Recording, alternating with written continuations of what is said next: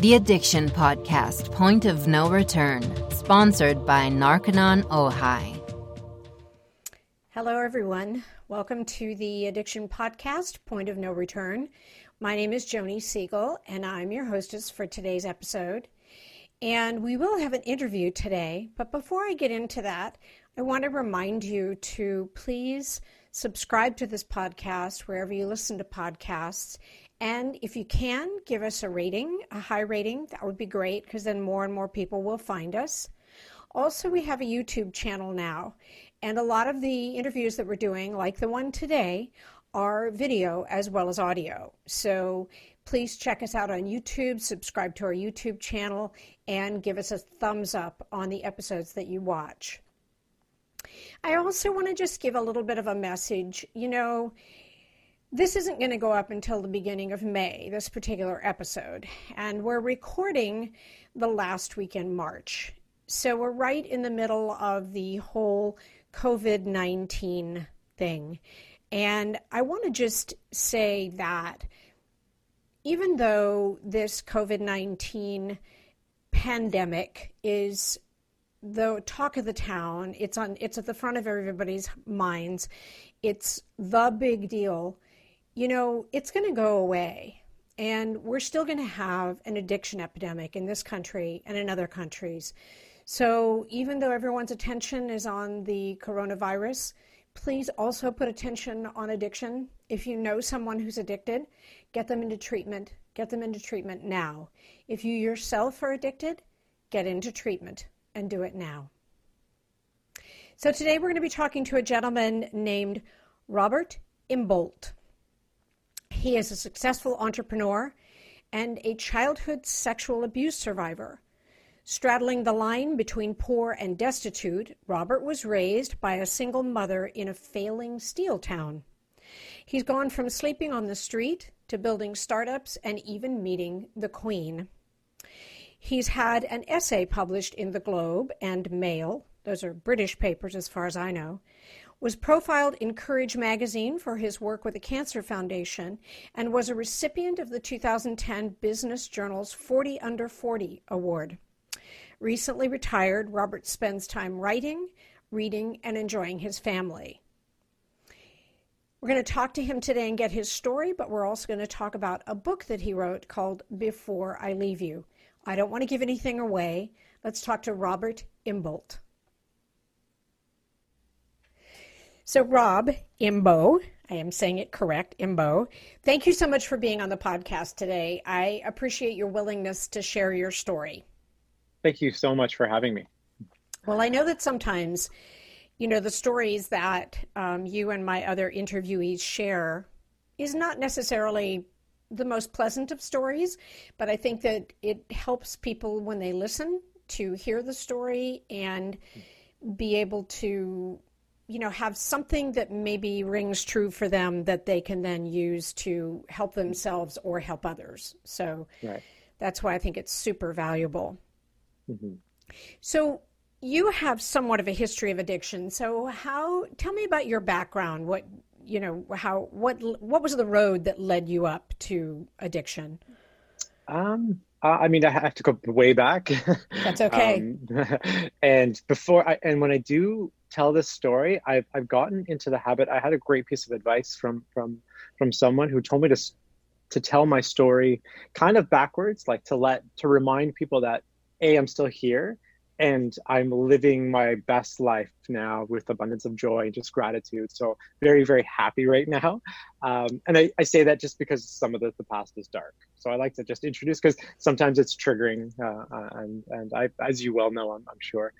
I guess born in the 70s in Montreal, Canada. And my mom left my dad. It was an abusive relationship in the first year. And she kind of kidnapped me, is the way I would put it. Just kind of took off during the day. And in doing so, she wasn't able to get any child support. So it left us pretty poor for, most of the childhood. And they say to use the word poor is when you miss meals. And we definitely missed meals and kind of survived on charity and family and friends for food at some of the darkest times. And mom had a pretty good hairstyle business that she started, but unfortunately it didn't work out, and she turned into alcohol, so became an alcoholic and was just in the party phase. I mean, in both of my parents' defense, they were very young. They're in their very, very young 20s, and when I think of myself in my 20s, anyways. Yeah, me too. I can relate to that. In my 20s, yeah, it's a good thing I didn't have children back then. Yeah, right. Um, and so I was sort of kind of dragged around at those party stages with mom, and she did get remarried to a nice guy, younger guy who was great with me, but they broke up, and she did end up. My mom hates when I put it this way, but brought home men during, I guess the party stages, and one of those men raped me. I'm, we don't know who. We've done the investigation. We just don't know who. But and I was 8 years old, and I didn't remember it. I couldn't process it at the time, and I covered everything up, and I changed. I just went inside. It's amazing. When I was writing the book, I guess we'll talk about, I have all of my report cards, and it went from bright, taking part, energetic, just and fun to be with, I guess, and turned into daydreamer, doesn't participate, withdrawn, and it's amazing to see the drop off, and I guess they just chalked that up to being childhood at the time, but it's evident to see it now. So we could say it's date coincident with your being raped, right? Yes, yeah. Wow. So I knew, and so it led to, I think, looking back now, I know that it informed my behavior. It informed who I became, and those days, I was a troubled kid. I was I was just internal. I did not socialize. In my teenage years, I was becoming a bit violent. I was getting in trouble with the law, just stealing things, and always getting caught because I was horrible at it. And probably that was maybe a bit of a cry. I may have wanted the attention. I did see my father twice a year, Christmases and summers. I was living 6 hours away. And when I was 15, I was becoming too much of a handful for my mom. So she sent me to live with dad, and it went from no rules to far too many rules. So that lasted about 18 months. And then I just sort of struck it out on my own on friends' couches and so forth. And through those years, I'll continue. So I'll run it through it really quickly. But I just got a series of odd jobs. When I was 19, I got in trouble with the law. I got arrested for extortion. I tried to extort a guy for cheating on his wife. It was ridiculous. There's a whole story behind it, which I discuss in the book. And I remember going to sentencing, and I had just gotten accepted to Carleton University in Ottawa. And the judge said, "This is your chance. All right. So you can either go," and my lawyer just prepared me to go to jail for 2 years less a day. That's what he said. It's like, "That's probably your best." He's like, "I'll bring everything to it." And the judge just saw, he's like, I was doing well in school at that point. I think it was so scared. And I got accepted to these universities. So he just said, "This is your chance. If you mess up, it's on you, and it's gonna come down much harder." And so I took it, and I moved to Ottawa, and fell in love with the city. School didn't work out, but I got a lot of odd jobs. So I was working in cafes and retail, and though I was always good at the work, even at a young age, I would just bury myself in work. And my favorite job back then was working at Foot Locker. So I loved working with like the public, because it was just sort of micro interactions, no vulnerability, no love. And I was successful at it. I led the country in sales in a relatively smaller city.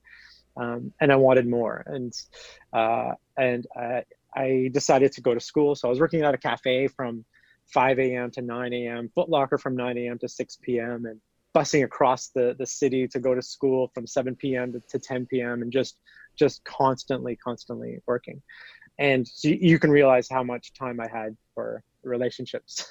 Very, very. So I did have relationships, but they were awful and just and toxic, and because of me, not through fault of their own. It was all me. And I won a scholarship, an essay scholarship through an essay contest. I wrote an essay and I won a year scholarship to get a designation as a computer engineer. And I took it seriously, did really well, got hired, giving my whole life really, really quickly. And I got hired as a teacher, did that for a year. And then I got hired as an engineer, and in a very small company. The entire staff was me. And we grew a little bit, and then I took the company over. I just sort of went in massive credit card debt, thinking I could do better. And I did. I took it over and I grew it into a successful lifestyle business. A few years later, I took on a partner, and we founded a company that became really big, which is the company I retired from 2 years ago.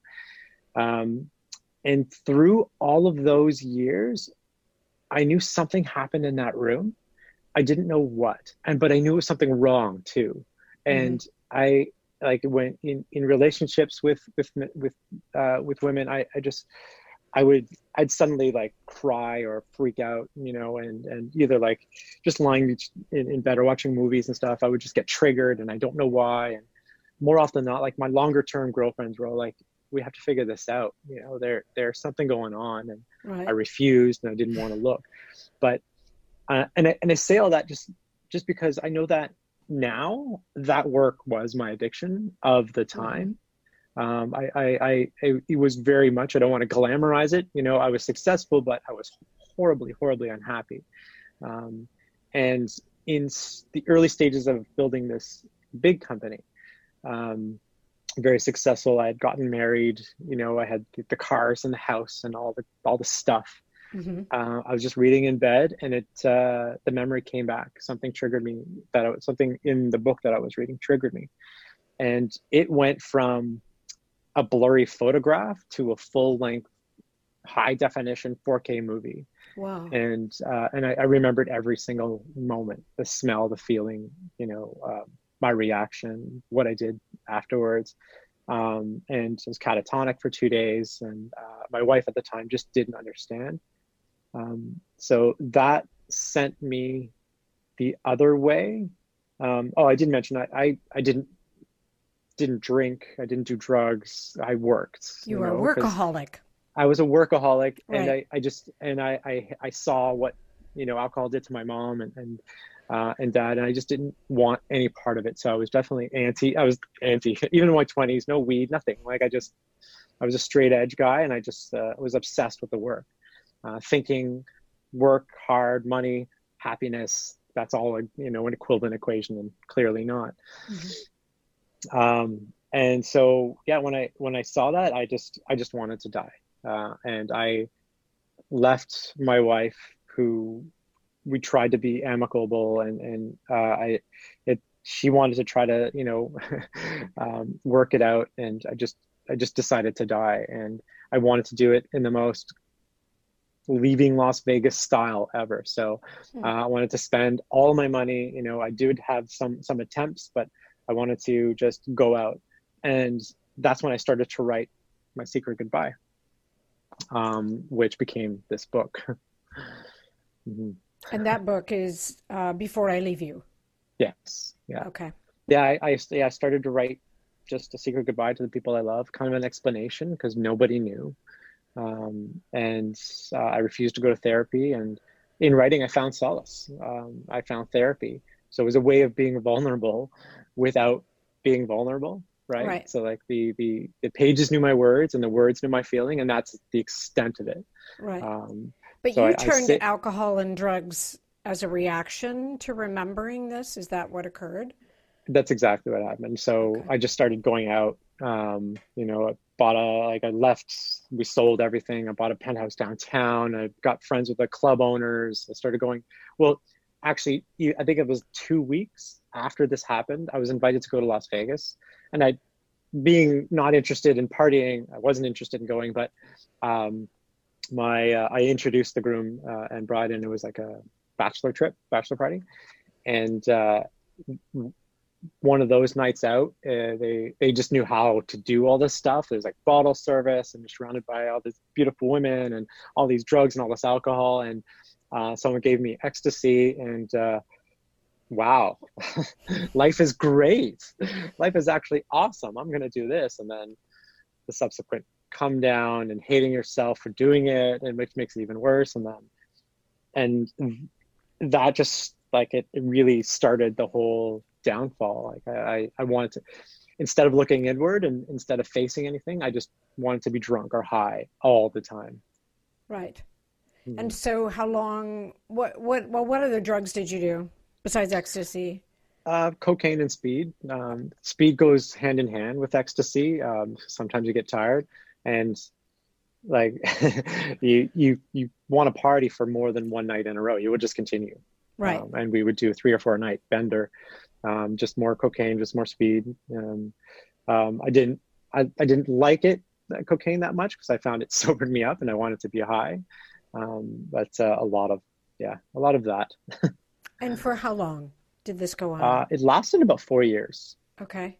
A little over 4 years. I'm lucky in that when this story became a book, I had my visa statements, I had my Expedia account, and I had my social media. So I had this chronology of ridiculousness that I was able to go. And I actually made a chart on where I went, what drugs I did, who I was with, and just sort of like, holy crap.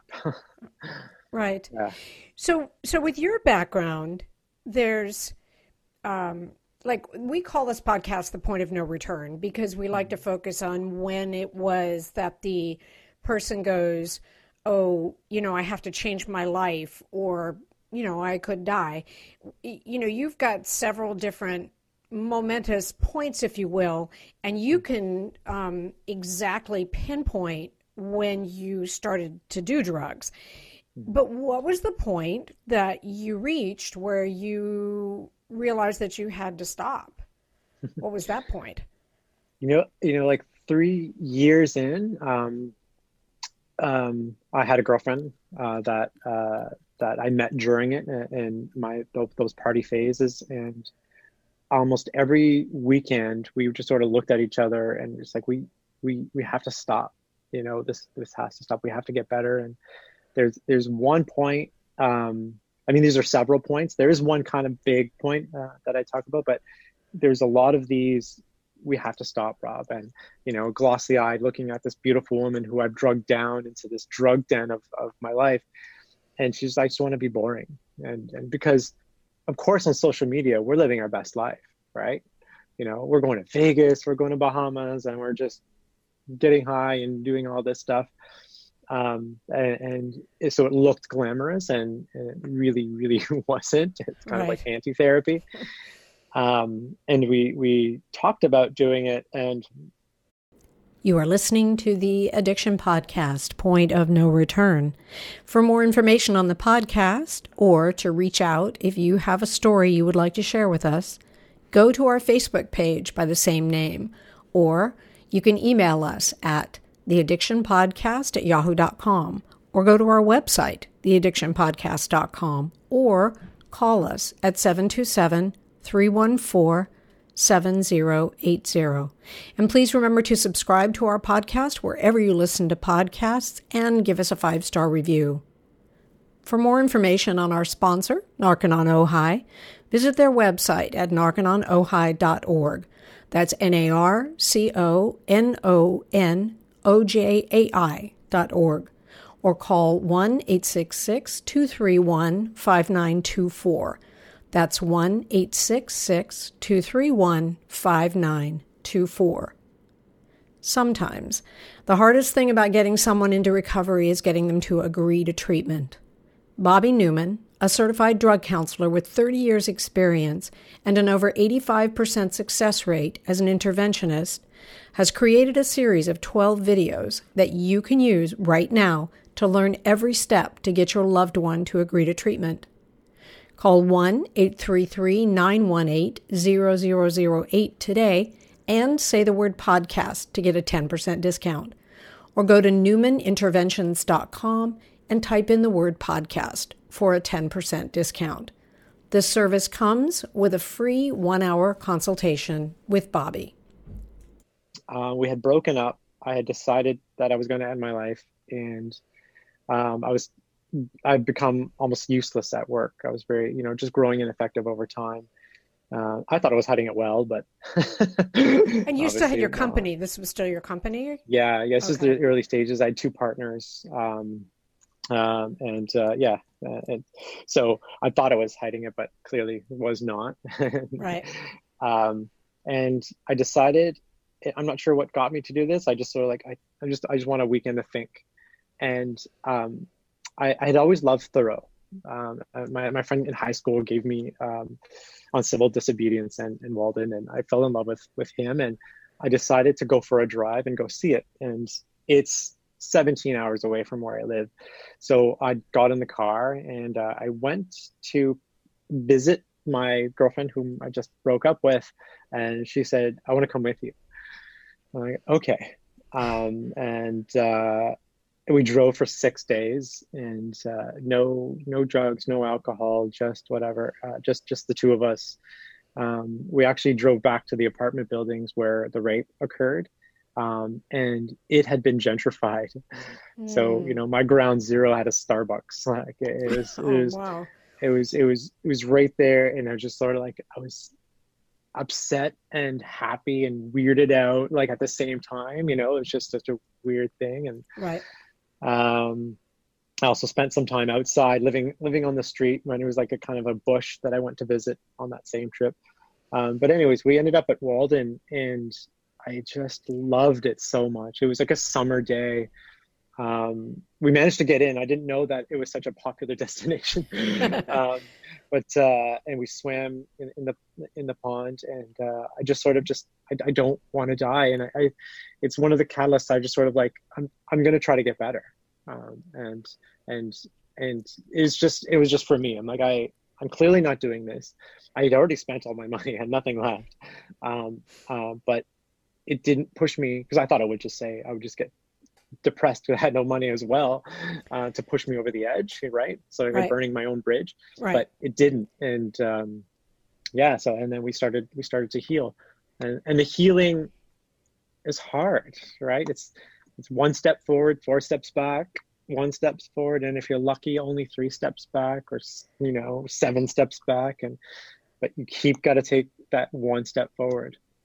Now, when you say that, you mean that you would relapse and then maybe drink or do drugs? Yeah. I mean, more often than not, it was, the Mondays or Tuesdays, you just hating life just because we were covering, especially if we're doing it, 2 or 3 day bender, right? And trying to like eat again, and that sort of thing. But by the time Thursday comes around, there's always a reason. You're itching. And I mean, the context that I was living was my friends, like everyone that I knew, were going out. They're being social, they're partying, so they were all, there's always a reason. There's always a birthday or a grand opening or reopening or what have you. Always a reason to celebrate. And then we couldn't go out. Well, I couldn't go out and have just 1 drink, right? Or just 1 pill, or we think about it, I think I can, but I'm just not one of those people. Right. Because, I'll just have 1, we'll just chill out. And then all of a sudden I'm in the car driving to Montreal for the next 3 days.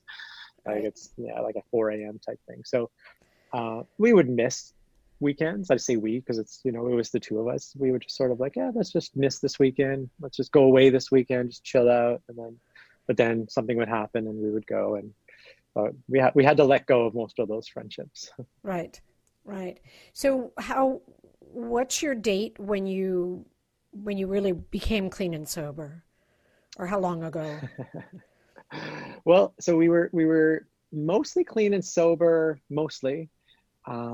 by, it would be, I think October. Well, I know the exact date we went zero tolerance and never looked back. I don't know the date, but it was the day that my wife had got back from a trip, and we Okay, were so now you're hosting. married. You married the Oh, girlfriend? sorry. Yes, yeah. Okay. No, yeah. I was We going got to say married. there was a wife. Now there's another wife. Okay, good. Same, yeah, okay. the same. Yeah, this Okay. one and the same. We were broken up, Okay. and we had gone out and gotten high. And I said, "Okay, f this. Let's just get married." And she said, "Okay, but we're going to live the boring life. We're going to get rid of this condo. We're going to no more parties. We're going to buy a house in the suburbs." And so we agreed to do that. I was like, "That's awesome. Okay, no more." We did all of that, but we still were partying here and there, and less and less. It went down to like once a month type thing, but that once lasted a couple of days. Right. And fast forward, I guess, about less than a year, and she found out that she was pregnant. And so we just looked at each other and like, all right, zero tolerance. There's a wake-up call. Yeah. There it is. I'm like, Yeah. it's no longer us.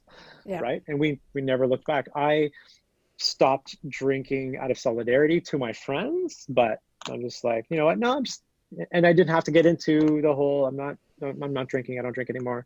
I'm just like, no, it's, she's not drinking. I'm not drinking, it's not really, so I'm just going to not, and I never looked back. Right. And now we have two.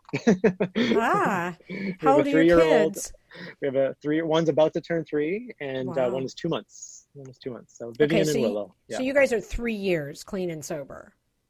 Yeah, a little bit more. So Okay. yeah, so probably like 3 years, 9 months. Yeah, exactly. Okay. Yeah, I got it. Yeah. So you guys never went to rehab? No. I didn't do formal rehab, and I'm definitely not advocating against it. I wish I could have been that strong, and it's funny. I've been asked that before, and I thought after the first time, like, I check up all the boxes.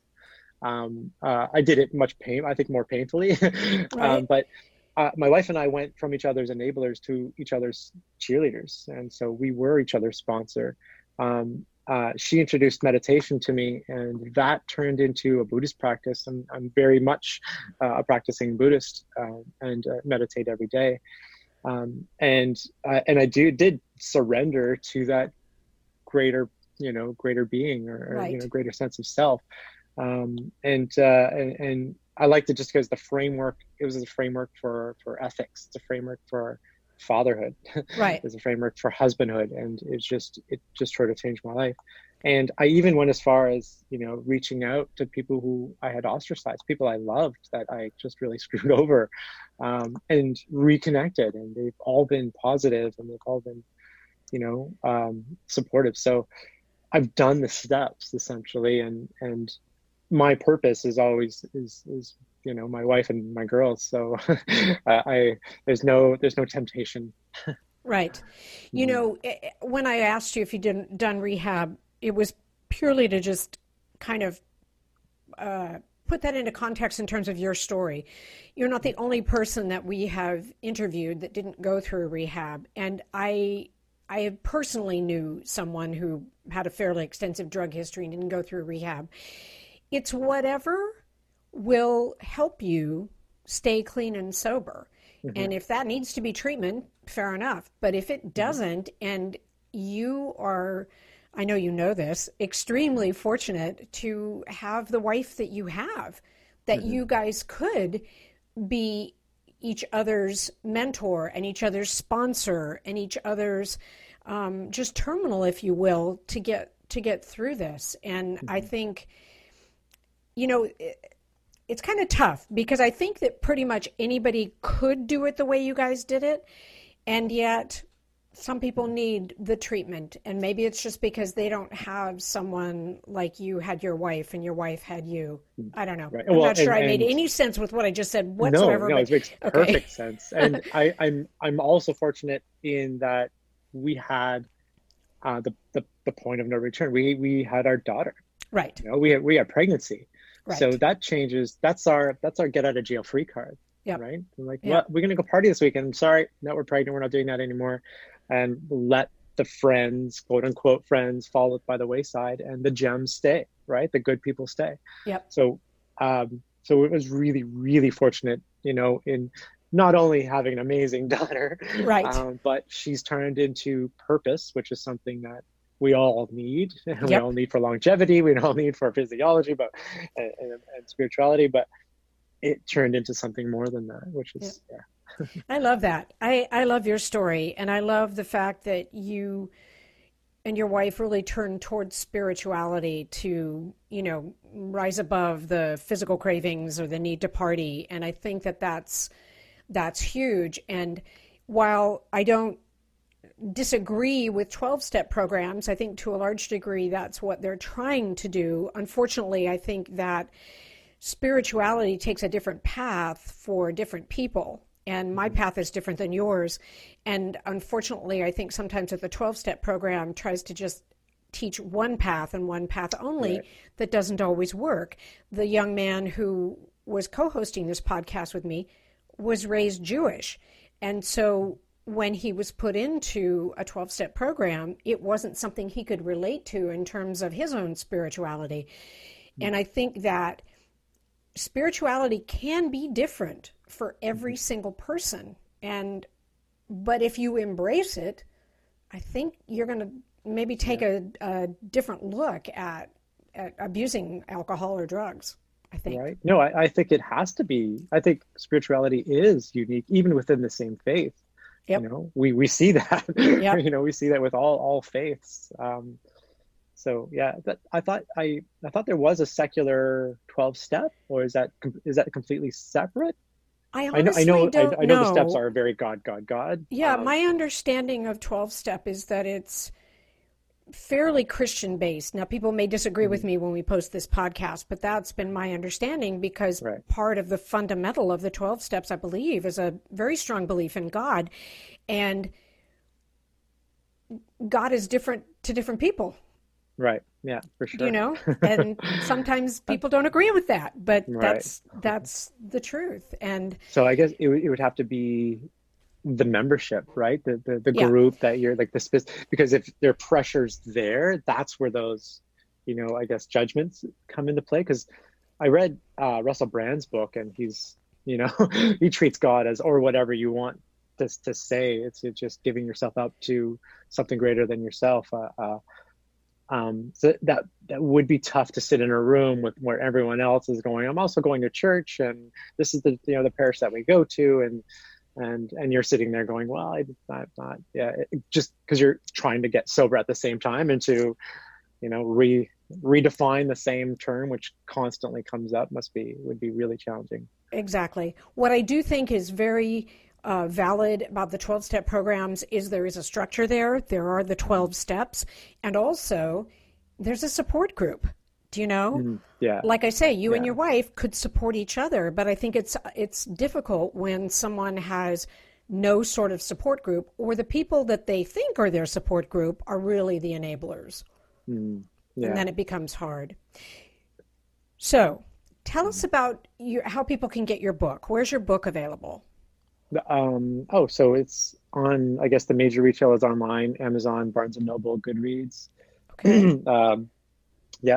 That's pretty much there. But you have more than one, or just the No, one?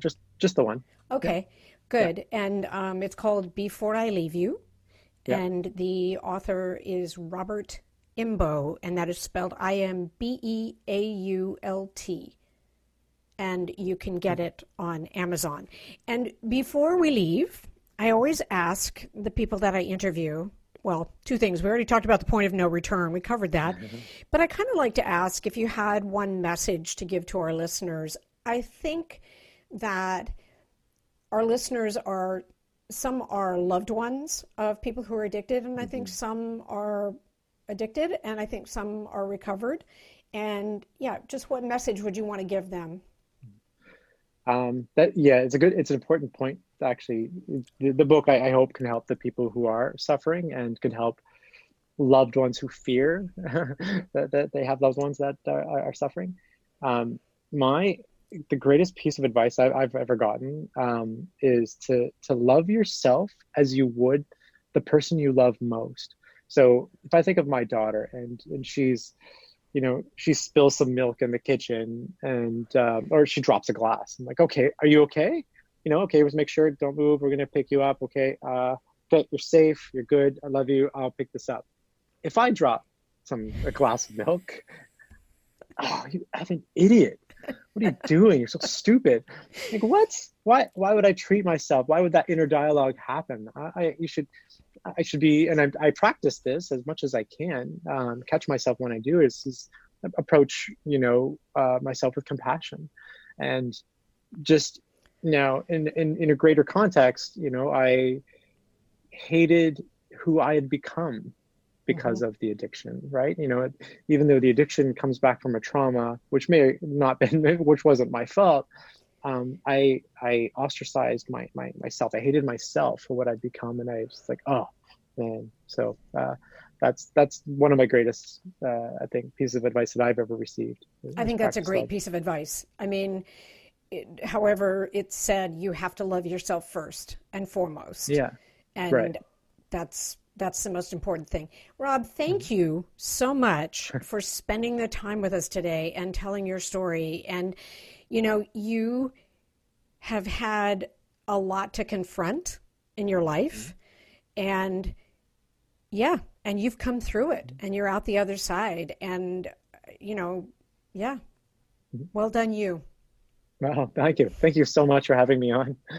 You're so welcome. I'm glad we connected. Yes, I'm sorry about that. Thank you so much for joining us today. I hope you got something out of the interview with Rob Imbeault. Not a pleasant story in the beginning, but one which is very pleasant now, and he's doing super well now. And I love his story. I love the fact that he's, doing well with his kids and his wife and everything. And so if that gives you who's listening a glimmer of hope that, sobriety is possible, you can achieve it, you can get there, then we've done our job today. We'll be back again next week. Hopefully, by the time this podcast goes up, the whole COVID-19 thing will be majorly gone. If not, stay safe, stay healthy. A reminder to please subscribe to this podcast wherever you listen to podcasts, and please subscribe to our YouTube channel as well. And thank you for being with us. We will talk to you again next week. You have been listening to the Addiction Podcast, Point of No Return, sponsored by Narconon Ojai. For more information on Narconon Ojai, call 866-231-5924 or visit www.narcononojai.org. Narconon is a non-12-step rehabilitation program based on the works of L. Ron Hubbard.